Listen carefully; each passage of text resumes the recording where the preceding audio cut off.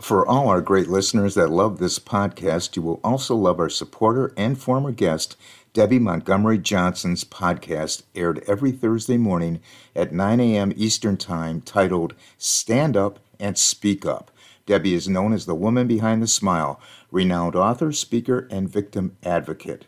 The show offers a fun and informative time. Listen to people who have been through extraordinary struggles and found the courage to step out from behind their smiles and to speak up about their experiences and the lessons learned.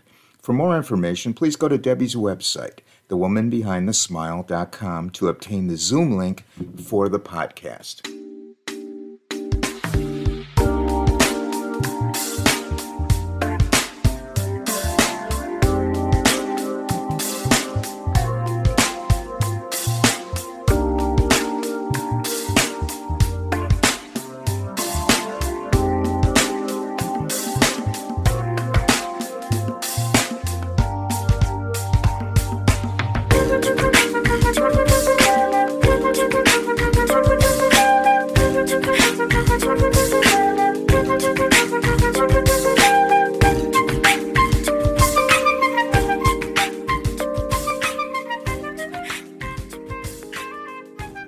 Welcome, everyone, to It's a Wrap with Rap. I am your host, Ron Rappaport. This podcast features people who have overcome life's challenges and adversities, people who can inspire, motivate, and educate us on an assortment of topics. We are so happy to have as our guest today, David Page, two-time Emmy winner, the creator of the television show Diners, Drive-Ins, and Dives that changed the world of food television, and now he's an author. David is a longtime journalist, network news producer with 2 decades of foreign and domestic service with ABC and NBC News, who transitioned to food television and then books. David has gone around all over the United States, capturing the stories behind the people and places in the foods we consume, and compiled all that into a book titled Food Americana. Welcome, David, to the podcast. Hey, Ron, thanks for having me. It's an honor to have you, really. We're so glad to have you. Hey, let's backtrack, David, for a little while. Please tell us about your career at the networks, ABC, NBC, and some interesting investigative and foreign reporting topics you covered. Okay, I had always wanted to be in broadcasting. I picked my high school. I went as a day student to a prep school because it had a student-run radio station. And I was of the age where I was inspired by Woodward and Bernstein, blah, blah, blah, blah, blah. So I started chasing jobs all across the country as soon as I was of college age, and actually never finished college because I went to school to study, drink, chase women, and be on the radio.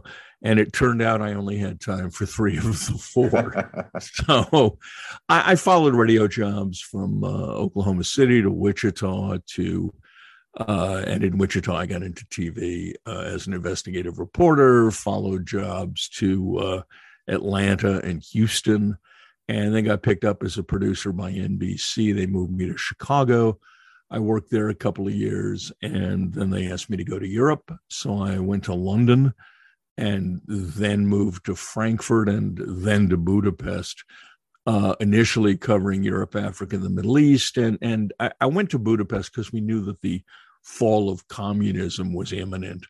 And it was Hungary was the most Western of the East Bloc countries. You could drive to Vienna and buy toilet paper. So we opened a bureau in Budapest, and then I covered all of the communist revolutions. I walked through the wall the night it opened.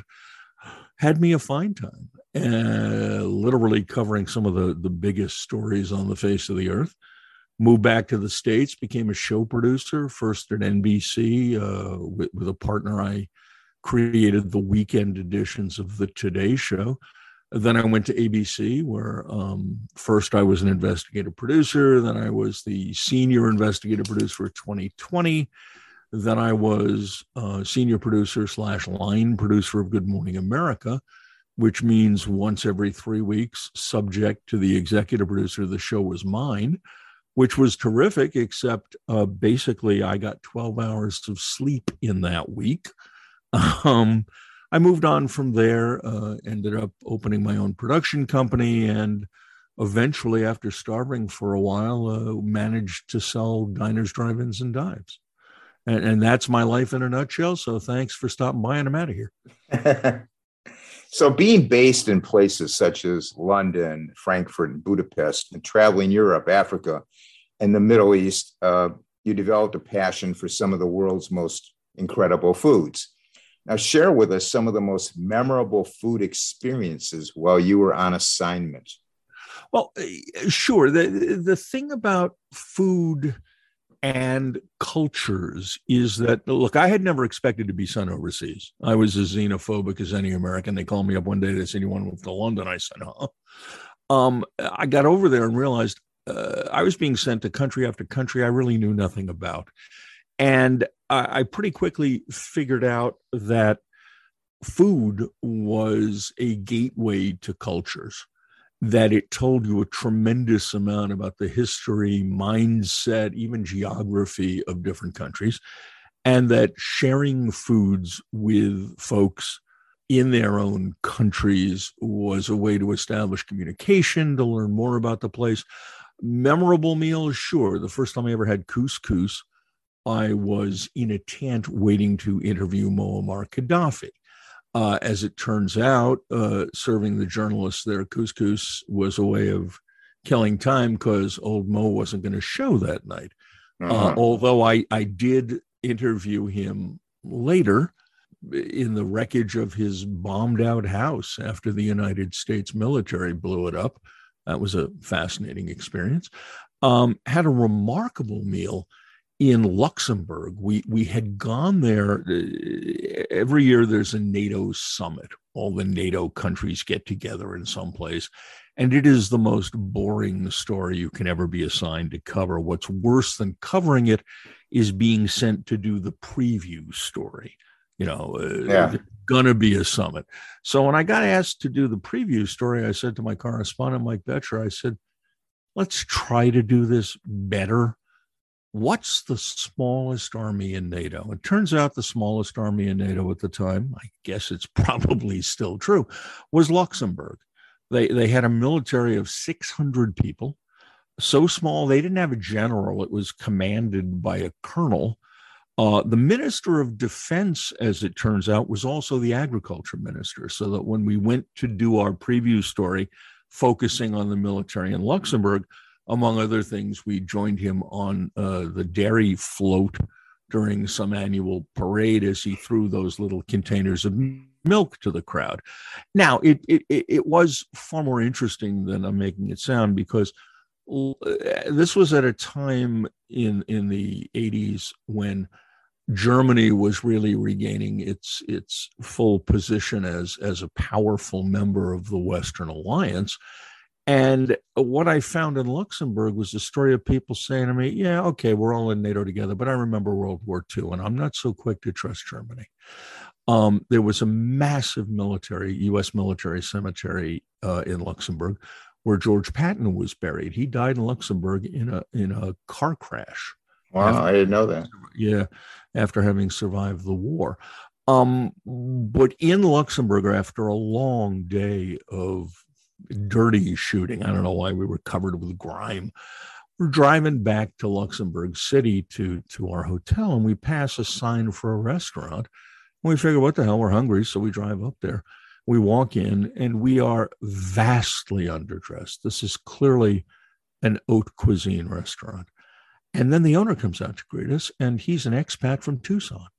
And he is so delighted to see a group of lost, filthy Americans that we become his honored guests. He breaks out the champagne from his private reserve. It was just a terrific meal. Other meals of note, we were covering violence in the West Bank, and I was in, I think it was Ramallah, with an Israeli crew, Ramallah on the West Bank, had an Israeli crew with me. And we were interviewing people in the streets, and I came across a family, and they insisted in the Quranic tradition that we come inside and have tea with them. So my Israeli crew went into this Palestinian house with me, where I should point out it was Ramadan. They could not eat until sunset, and yet they insisted on bringing out food for us to eat. Huh. That one has always stuck with me as an example of what's possible. Yeah, that's so interesting.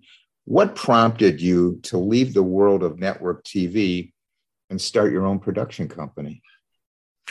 I had gotten, how do I phrase this? I don't want to fall into the mainstream media is corrupt basket here. It's not. It may be imperfect. It certainly makes mistakes, but it was a time in network news when things were starting. The stories that I would have picked at the top of the newscast were suddenly less interesting to the grown-ups than things that were more likely to bring in eyeballs. Not things that were not true, none of that. It was programming decisions. And I was line producing GMA one week, and my executive producer told me they're going to air an episode of The Millionaire tonight that has $1 million winner. That winner is booked in your first half hour tomorrow.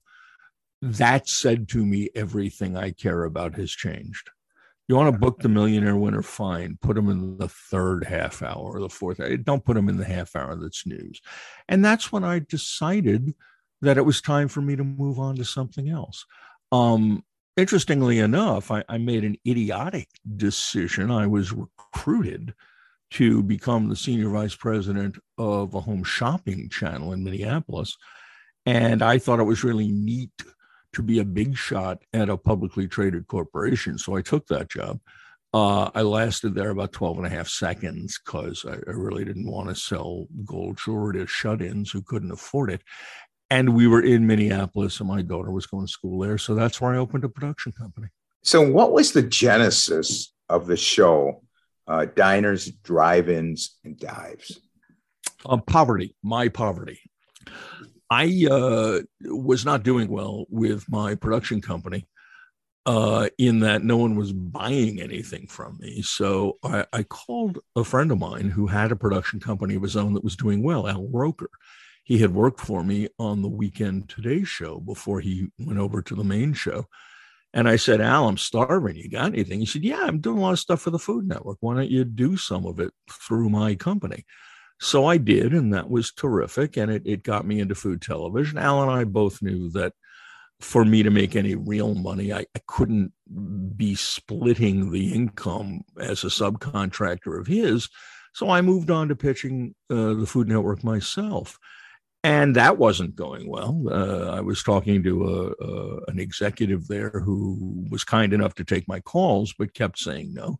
One day I'm on the phone with her. It's late on like a Thursday, maybe a Friday. Anyway, I'm pitching. And finally she says to me, I had done a history of diners for Al. She finally says to me, do you have anything else about diners? I think she took pity on me. And I said, oh, yeah. I'm developing a show called Diners, Drive-Ins, and Dives. And I told her, let me take a moment from the podcast to tell you about a great novel written by one of our sponsors and supporters, author Paul Rushworth Brown from Sydney, Australia. Paul became a writer in 2015 when he embarked on a 6-month project to produce a written family history for his children. Through his research, he developed a passion for writing, and Red Winter Journey is the sequel to his first novel, Skullduggery, a written portrait of the way his ancestors lived. Red Winter Journey has been nominated for the 2022 New South Wales Premier's Literature Award and is also up for the 2022 Best Indie Book Award in the United Kingdom. Come along on this historical, fictional, adventurous, and mysterious journey that twists, turns, and surprises until the very end. If you like history, adventure, and intrigue with a dash of spirited love, then you will be engrossed in this tale of a peasant family getting caught up in the ravages of the English Civil War in 1642. A young man, Tommy Rushworth, tries to stay alive after being absconded into the Parliamentary Army and taken off to war. Thomas Rushworth Sr. is racing against time to save his son from imminent death in a war he wanted no part of. I read this novel, and believe me when I tell you it keeps the reader on edge, surprising the reader with twists, turns, and mystery, all the while painting a vivid picture that places you in the time and in the place of all the action. Once I started reading this novel, I found it difficult to put it down. The comical crudeness of the writing mirrors times when peasants were a lowly, uneducated, rough lot, but this only adds to this realistic and vibrant tale. Reading this novel, one can immerse themselves with this factually accurate tale and discover the more colorful, candid details of what it may have been to live in this rebellious time. This historical fiction novel was told the way it should be. Paul's research was spectacular and really places the reader into the time of the English Civil War, a time many are not aware of and will find it so interesting to read about. The author brings the realism of history to one's imagination with little effort. Besides making a great read, this book would also make a great gift. Paul is becoming one of Australia's established new authors. The book, Red Winter Journey, is available in paperback and Kindle format through Amazon, Barnes & Noble, and other fine retailers. All the information regarding the book, Red Winter Journey, and Skullduggery will be listed in the podcast notes. All about it. She said, that sounds really good. Get me a write-up on Monday. We have a development meeting on Tuesday. I hung up. And on the one hand, I was delighted because it's the first thing she expressed interest in. On the other hand, I had just pulled that name out of thin air. I was not developing a show called Diners, Drive-Ins, and Dives. Everything I had told her was BS. So you just came out of your mouth? Or some other body part. But yeah, it just popped out. And I spent the weekend calling around the country back when people used phones to talk to people on, and dug up enough to put together a 1 hour show proposal because she had asked for a 1 hour special. And I sent it to her on Monday, and they met on Tuesday. And shortly thereafter, they commissioned a 1 hour special called Diners, Drive-Ins, and Dives. Now, what's interesting about that is they were not looking at that as a series. What they had was Guy Fieri had won their Food Network Star Contest. This was early in the life. It was the second year they did it. And they still thought that contest would create future stars for them. In fact, Guy is the only one who ever came out of it as a star. But they were all excited about getting him on the air in prime time. They figured my special would help keep him in front of the public while they figured out which big deal production company to do a primetime series with. They had a couple of them propose shows, and it turned out they didn't like anything that had been proposed. So kind of because they had no choice, they bought a short first season of Diners, not expecting it to work. In fact, when we first got on the air and the first couple of weeks went well, one of the executives warned me. He said, okay, this is all terrific and you may get a couple of seasons out of it, but we don't think it has legs. There are just not enough restaurants for this to be a long-term viable show. I did the first 11 seasons. They're now in season 40 something. So I guess it turned out viable. That's for sure. Yeah. Can you explain to us what you call the Americanization of food? Yeah. After my interest in food was really stoked in Europe, and then through Diners, I took a close look at what Americans eat. I came up with a question, which is there an American cuisine? And that was the genesis of the book Food Americana. And after a couple of years of research, I came to the conclusion that A, there is an American cuisine. B, just as America is a melting pot for an amalgam of countries and cultures, we built a cuisine out of the foods of other countries and cultures that we adopted generally when immigrants brought those foods here. But then we changed them, we evolved them. We made them based on our tastes and on available product into an Americanized version of something. That gets to the whole authenticity debate. You'll go to a Chinese American restaurant and some schnorrer in the crowd will complain that he's been to China and this isn't Chinese food. Well, no, it's not Chinese food. It's Chinese American food, right, which is a cuisine of its own. Just as heaping bowls of pasta covered in sauce that's full of meat is nothing you'll ever get in Italy. It is Italian American cuisine. And we've done that to a variety of cuisines. In my view, to be part of American cuisine, it has to be a foodway that is on everyone's tip of the tongue every day as something that maybe I'll have today, which is why Chinese and sushi and pizza and bagels qualify when, in my view, Thai food and Bolivian food, for example, do not. They're available in much of America. There have been concerted movements to make them part of our overall cuisine, or Vietnamese food for that matter, but they haven't caught on in an everyday, everywhere way. Why do you think Americans love fast food? Well, a number of reasons. Fast food came to be as our way of life became fast. Fast food really, it started in the 1920s with White Castle. We can certainly back up and discuss that if you'd like, but the expansion of fast food across America was post-World War II, when white Americans were feeling flush with money and opportunity. The situation certainly did not apply to minorities. But when the majority of America felt as if it had an extra buck in its pocket, and thanks to VA housing mortgages, people began to move to the suburbs, and cars became almost a requirement. And people started driving to and from work, and people started taking vacations via car across the country. The concept of pulling into a place, getting a bag of food and moving on became the American thing. Now, there are far more complex chemical reasons why we eat so much fast food. We've gotten kind of addicted to sugar, fat, and salt by the industrial food complex, and certainly fast food delivers that. And by the way, understand something. A Big Mac tastes good. An In-N-Out burger tastes a hell of a lot better and is probably better for you. But gotta say, that's one thing I never had. I'm looking for an In-N-Out. Well, see, In-N-Out burger.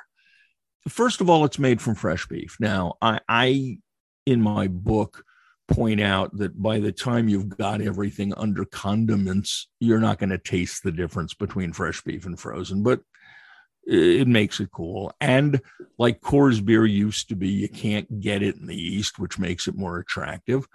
But it's a damn fine, messy drive-through burger. And when you get it animal style, which is with lettuce and, quote, special sauce, which falls out all over you while you eat it on the hood of your car, it's a delightful thing. Why do you think unhealthy foods still dominate the American diet? We like to eat quickly. We're addicted to fat and salt. And we have an abundance. It's not just that it's healthy or unhealthy, it's portion size as much as anything else. I mean, one of the reasons that Italian American food is known for its abundance is that Italian American cooking was created by immigrants who were dirt poor, who came to the US and found out that even if you're poor, you can afford to buy meat here. And all of a sudden, an abbondanza, and a meat on the table became a sign of living the good life.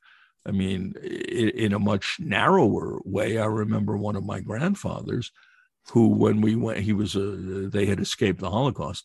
When we went out to dinner, he insisted in a restaurant that there be a full basket of bread on the table. He might not touch it, but he wanted to know it was there. And, America's always been about, for immigrants, a future opportunity, a better future, more. And look at the size of plates at the Cheesecake Factory. The amount of food we eat's insane. Yeah. Is the plant-based food movement growing, in your opinion? Mm-hmm. And faster and more significantly than I would have told you a year ago. And I'm not sure why. It's hip.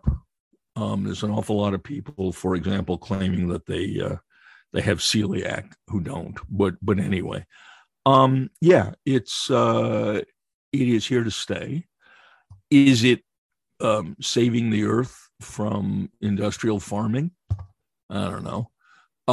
Is it better for the world, since no one can tell you yet what the carbon impact of these highly processed vegetable products is? I don't know. Is it significant enough to have an impact on the food industry in general? Yes, it is. Okay, good answer. What impact, David, do you see COVID having on what and how we eat? Well, COVID has vastly increased the expectation that food be takeawayable, to make up a word. Many places that used to offer a drive-in lane have now changed their architectural models to have 2 drive-in lanes. Many restaurants that would never have thought of making food available to go now do so. There's been an increase in ghost kitchens, which is restaurants in name only that have no physical plant that people can come and sit in, which is not good for people who want to work in the food industry.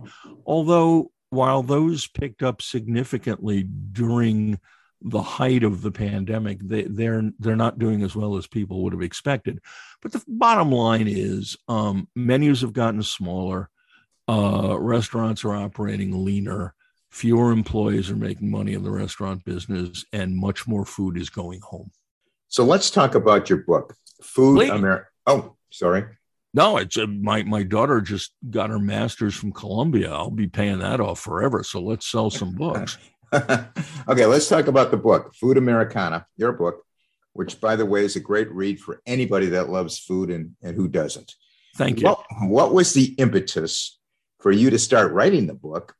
Was there a certain dish or food that sparked your interest in the history of American cuisine? And how long did it take you to write the book? A number of questions there. The impetus was, every few years I change careers. Now, that can be within television. I've been everything in television. I've been a morning show producer. I've been an investigative guy. I've been a foreign guy. I kind of get itchy to try something new. Sure.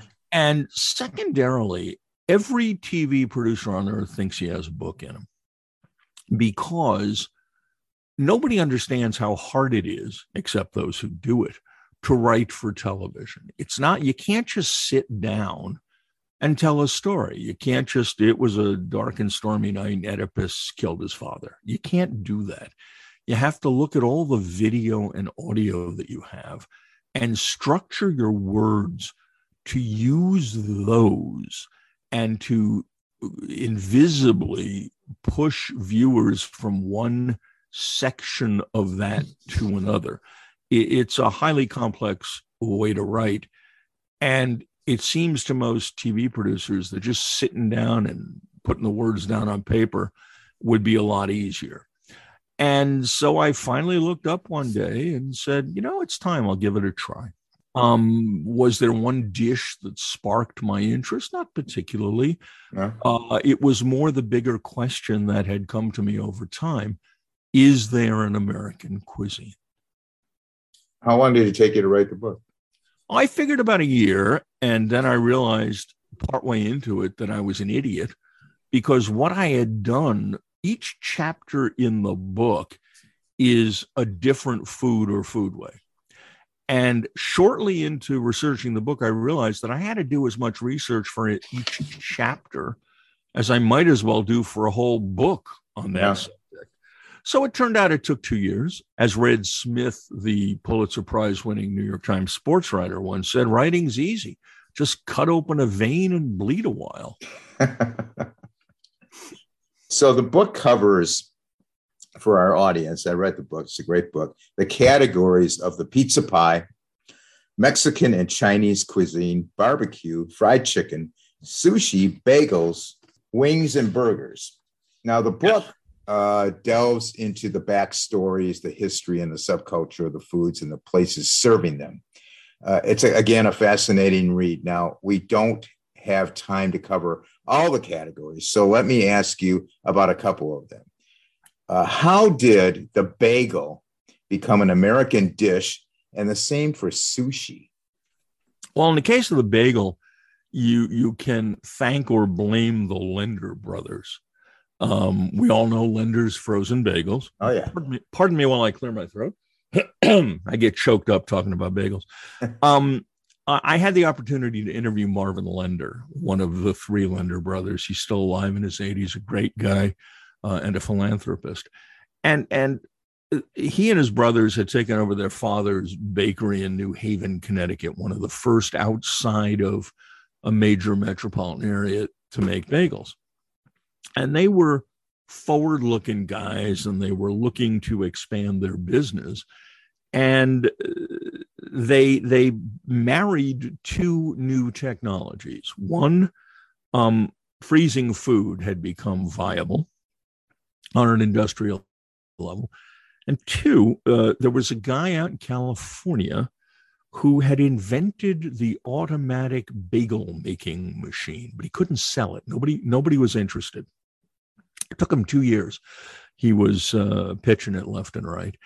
And then the Lenders heard about it and took a look at it, and they decided they couldn't buy it. He was leasing them. So they leased the machine, which allowed them to produce an immense number of bagels, freeze them, and distribute them all across the country.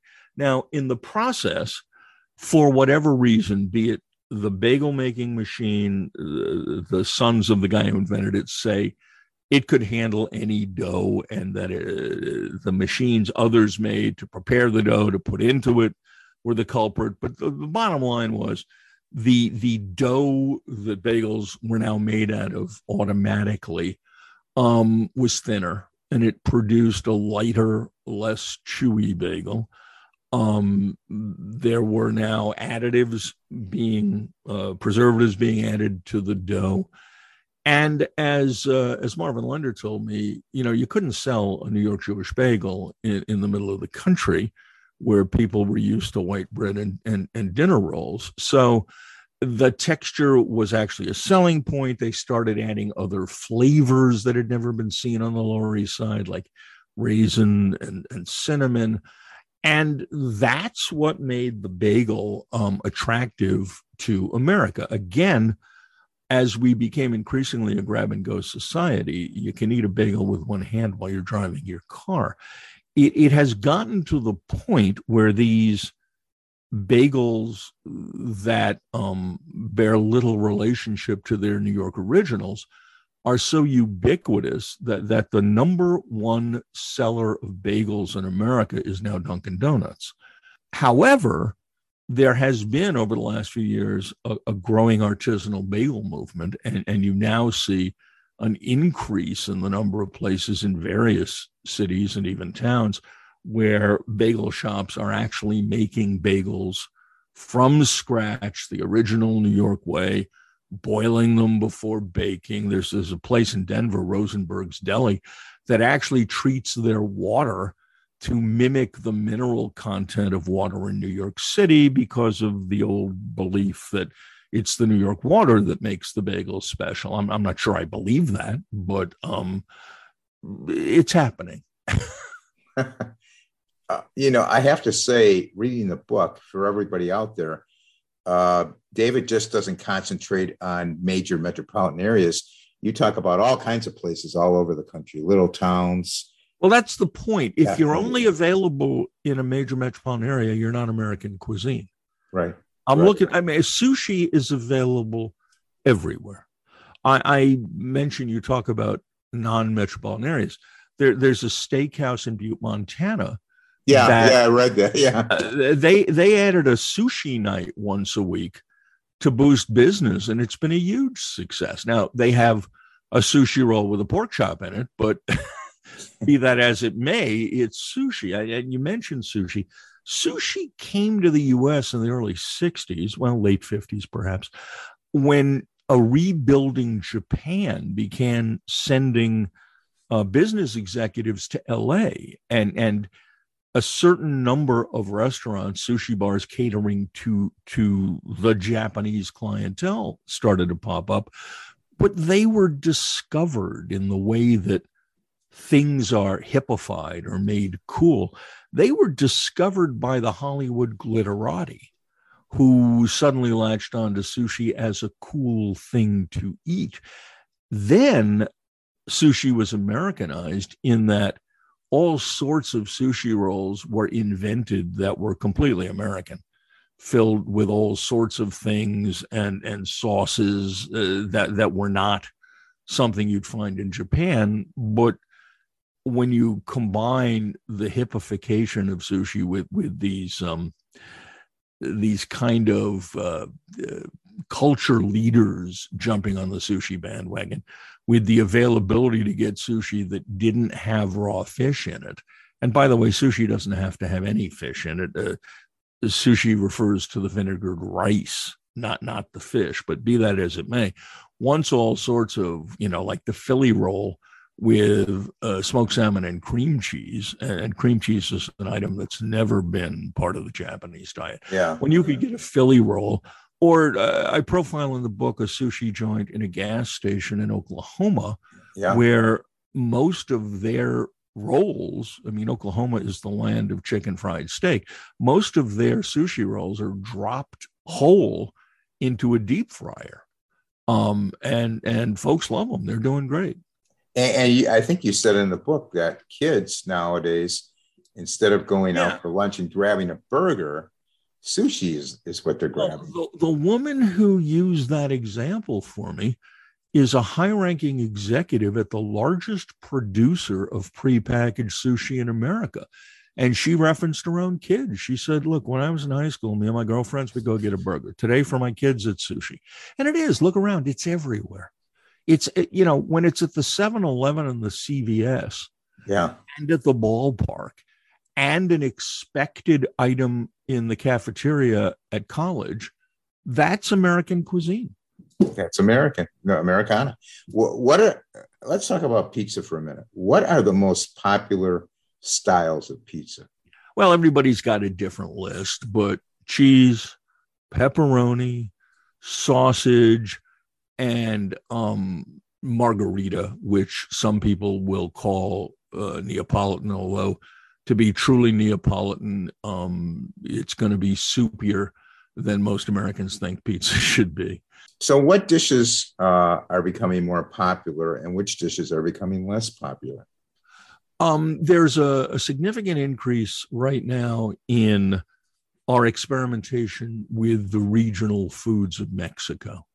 The Mexican-American cuisine that we have been comfortable with over the years, whether it evolved into Tex-Mex or California Mex or even New Mexico Mex, those all came from the regional cuisine of the Norteños, the residents of northern Mexico who suddenly one day in 1848 found themselves Americans after we took half of Mexico's territory in the Mexican-American War. It was their dishes that became modified or evolved into what we're used to. Over the past, 20, maybe 30 years, there's been a significant increase in Mexican immigration from other parts of the country. And we're seeing dishes that were not part of the tent poles. Most significantly these days, I would point to a dish called birria, which is a spicy stew in Jalisco and other central Mexican areas. It was traditionally made of goat, though beef became an option. And the concept of beef birria kind of found a home in Tijuana, whence it crossed the border into Southern California. And it's become the hot new Mexican food in America. It's crossed to the East Coast now, and generally served as tacos, which was really a Tijuana thing. A tortilla is thrown on a grill. Well, first it's doused in the cooking liquid, then it's thrown on the grill. Then the meat that's been stewing in that cooking liquid for hours is thrown on top of it with more of the sauce. If you want cheese, it's called queso birria. You throw cheese on there. Then you flip the taco, you close it, you make a sandwich out of it, you flip it on the grill. You serve it with a cup of the juice, the cooking liquid, that now is called consomme once you get it as a consumer. And you dip the taco into the consomme and you go to heaven. It is one of the greatest things ever on the face of the earth since the beginning of time, and well worth driving 90 minutes to Philadelphia for me to get at a truck on the street. It's just incredible. You're making me hungry. I should be. What food do you think is becoming less popular?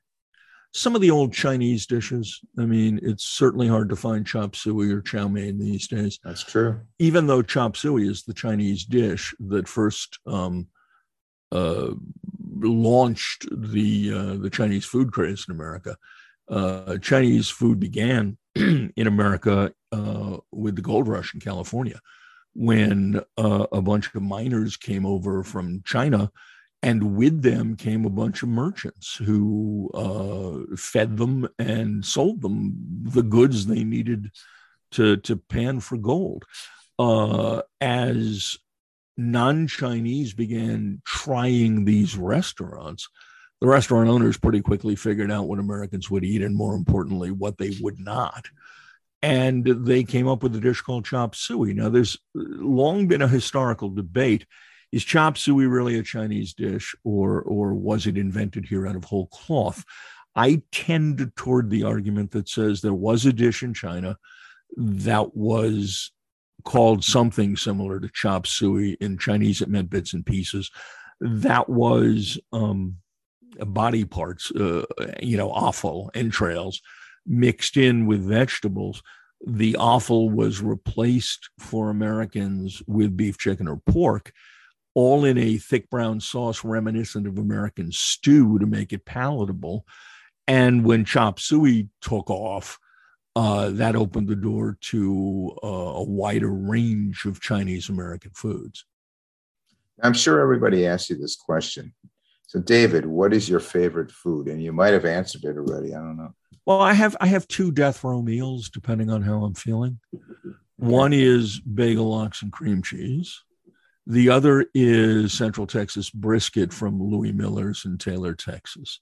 Either one of those would be perfectly fine as my last meal on earth. Although, to be honest with you, my bagel, lox, and cream cheese would probably be bialy lox and cream cheese.